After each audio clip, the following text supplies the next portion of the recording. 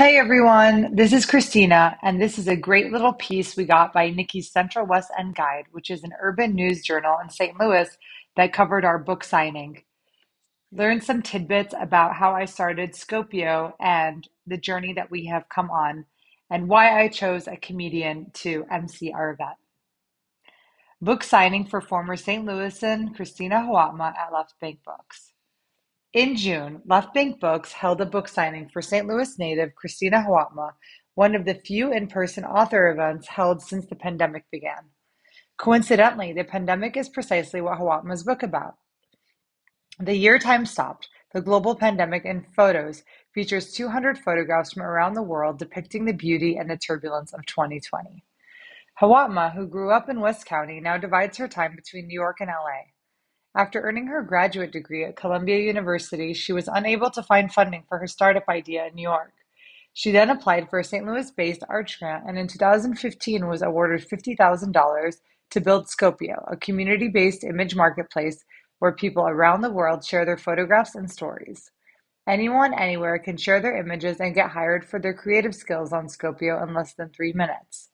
To date, 18,000 photographers from 193 countries have posted a million photographs on the site.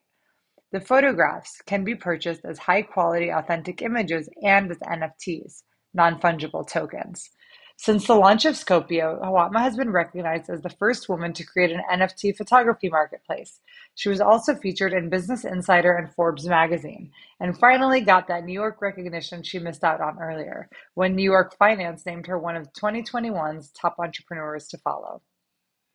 A book wasn't in the plans for Hawatma and Scopio CPO Noor Shamoun, but to their surprise, their large social media presence attracted the attention of publisher HarperCollins, and so they forged ahead.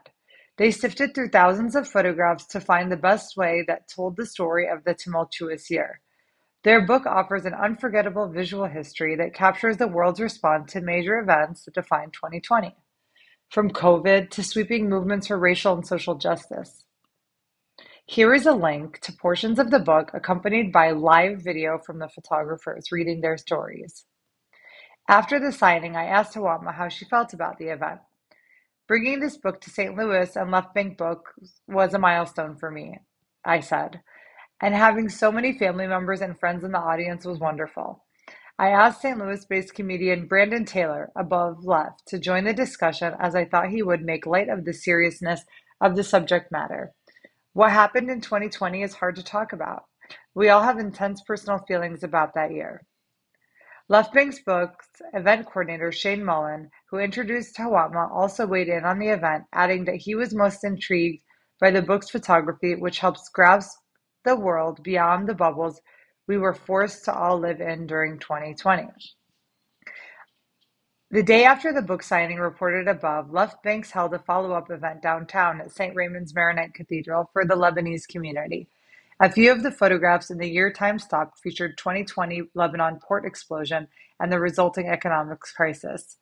The event was an opportunity for the expatriate community in St. Louis to share stories about the catastrophe.